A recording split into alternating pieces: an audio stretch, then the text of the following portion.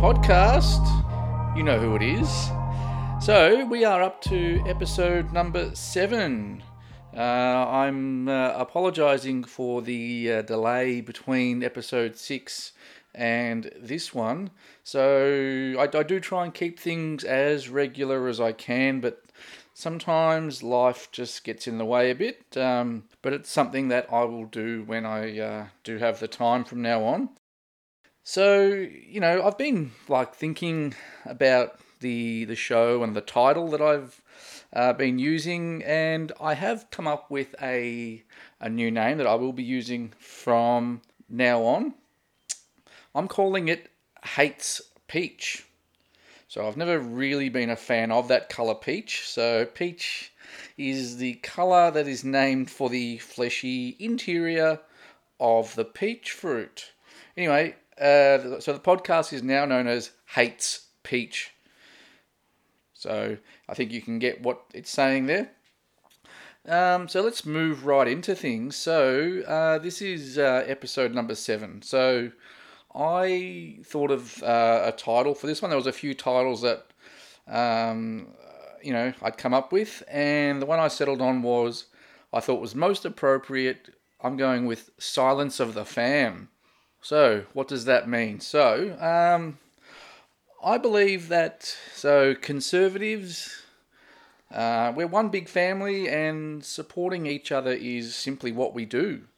We are in a constant battle with people who are opposed to what us rational people think, and are looking to destroy the places we love and live with their divisive behaviour. Now, the main weapon in the arsenal of the left is to cancel or silence someone. We've seen, the left, they go after anyone that may speak the truth and seek to have them fired from their jobs for wrongthink, meaning, not thinking the way they want you to, acting as the thought police, and then holding companies to ransom to carry out their twisted sense of justice. So I think it's an absolute shame that any company should give in to these twisted people. So think, Sam Newman here in Australia, or, overseas, I guess you're thinking of Milo Yiannopoulos, or InfoWars with Alex Jones and Proud Boys founder Gavin McInnes. So they've all been cancelled, wiped from our screens, from our airwaves, anything like that. So anyone with conservative voices or even a hint of support for Donald Trump is usually met with anger and quite often violent threats. So, of recent times, the left have staged certain attacks to silence 2 people that I want to talk about today who have committed the crime of wrongthink. The first person I want to discuss is the Fox News Channel's host of the Tucker Carlson show, Tucker Carlson, obviously.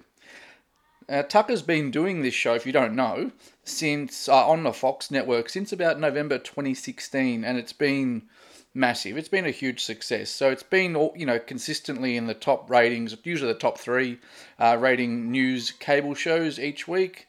And in June of 2020, it was the highest rating cable news show in the US with an average of 4 million viewers. In July 2020, Tucker Carlson made the decision to talk about himself in regards to an attempt by a writer of the New York Times to publish the details of where Tucker and his family reside in an attempt to silence him. Now, the video where Tucker's talking about this goes for about 3 minutes. I want you to take a listen. Since this show began almost 4 years ago, I've really tried not to talk about myself on the air or even use the first person pronoun. The last thing this country needs is more narcissism. It's not very interesting anyway. People who use the word I a lot tend to bore everyone but themselves. But tonight we're going to make an exception to that rule. We don't have much choice. Last week, the New York Times began working on a story about where my family and I live. As a matter of journalism, there is no conceivable justification for a story like that. The paper is not alleging we've done anything wrong, and we haven't. We pay our taxes, we like our neighbors, we've never had a dispute with anyone.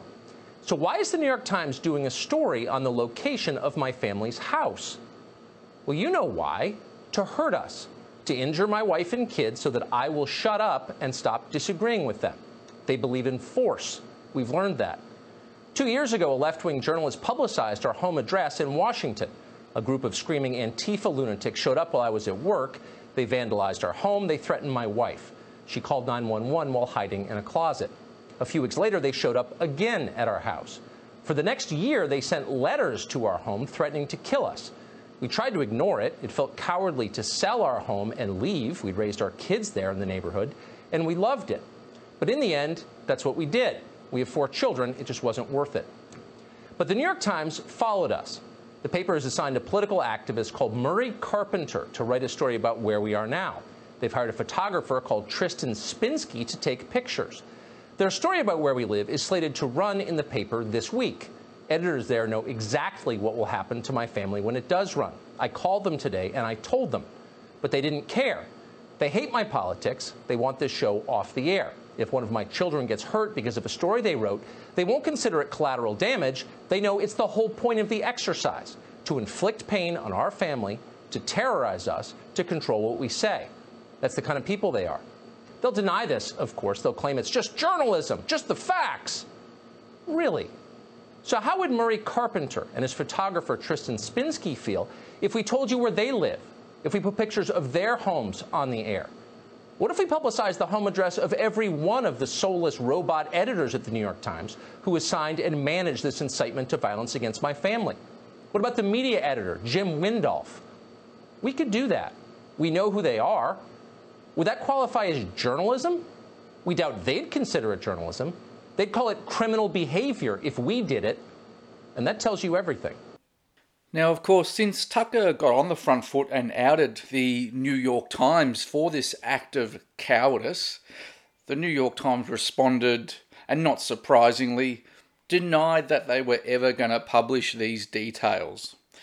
So in the clip I played, you heard Tucker talk about an incident which occurred in 2018 where Antifa terrorists surrounded his home, banging on the front door, yelling out, "We know where you sleep at night."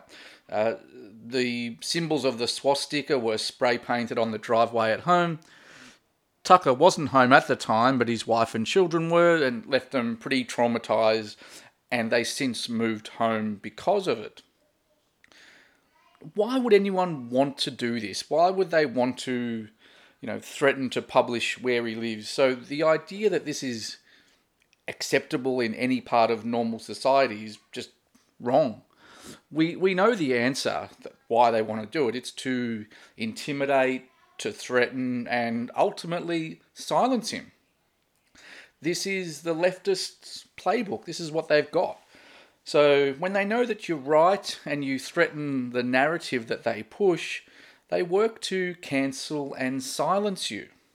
The second person that I do want to talk about in this episode is a rapper. We know him as Kanye West. So, recently he's been saying that he wants to run for president in 2020, but that's not the real story here.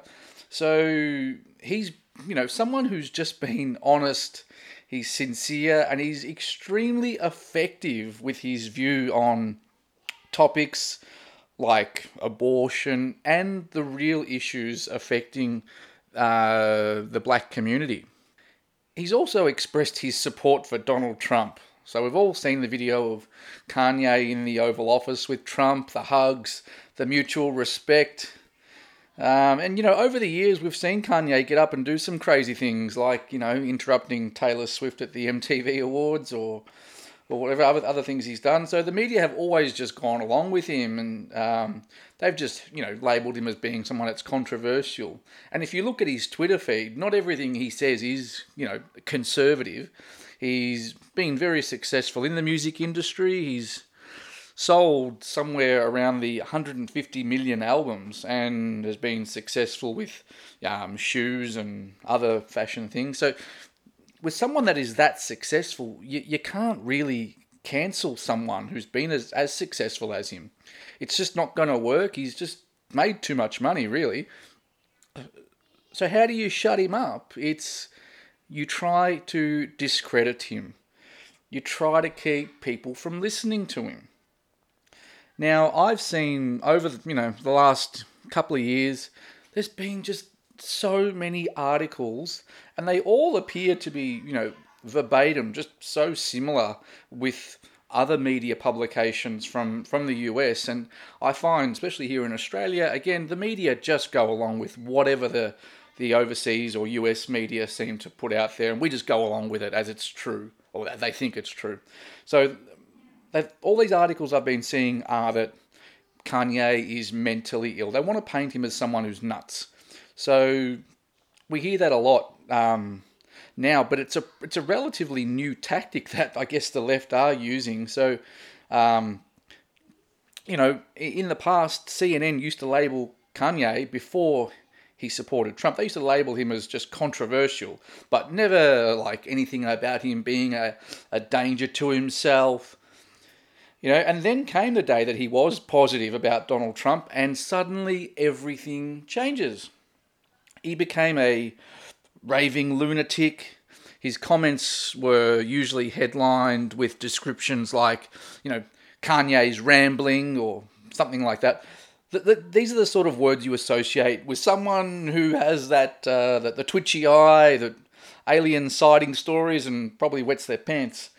Some of the media like to try and mask their intentions by trying to sound sincere, like they are, or acting like they're looking out for him and his mental health, and suggesting what he can do to help with these issues. But that they don't really care about his mental health. These people are not even qualified to make such opinions, but neither am I, for that matter. The reason the left do this is they are worried as he threatens to destroy the narrative that black people are completely oppressed and that America is a bunch of racists. These so-called experts don't seem to have any concerns about Joe Biden's cognitive ability, though. He's fine. But Kanye, no, he needs help. Kanye is someone that they expect would just be a Democrat. Now, Kanye, let's face it, he's not a normal person. He even referred to himself as having what he calls a sprained brain. Now, I don't even know what that is. But what is certain is that Kanye is getting his message across to his supporters, which would include a lot of black Americans, and this frightens the left. We all know I'm not a mental health expert, but in these crazy times, in an ever-changing world, it's sometimes the crazy that make the most sense. The lesson here is just don't ever back down. Stand up to these fools, no matter what. These people on the left will stop for nothing. Pandering and giving in to their demands only empowers them. So, we're now seeing them move, not on from people to bloody supermarket products like milk and frickin' cheese, as they're offended by the names of these things. Uncle Ben's has got a black man on it. Or Aunt Jemima has got a black woman on their bottles of sauce. So just because you're offended, it doesn't mean you are right. So we need to stop giving in to these lunatics and just don't back down. Stand up for what you believe in. So, short and sweet, guys. That's today's latest episode. So, as you can see, they are trying to silence us people, conservative thinkers. It's not just Kanye. It's not just Tucker. I've just picked out those two. But we're seeing it all the time now. As I said, I mentioned Sam Newman. He's an Australian, for those people listening overseas. Now, they're trying it with everyone. Obviously, Donald Trump is their number one target. They want him out. So anyone that associates with him or is positive about him must be silenced, must be cancelled, anything that they can get. Thanks for listening to the show, everyone. I hope you like it. If you want to leave any feedback, go to Facebook. It's Hates Peach Podcast. You can write a review on Apple Podcasts. You can send me a message if you like. Happy to hear from you all. So thanks for listening, everyone. Goodbye.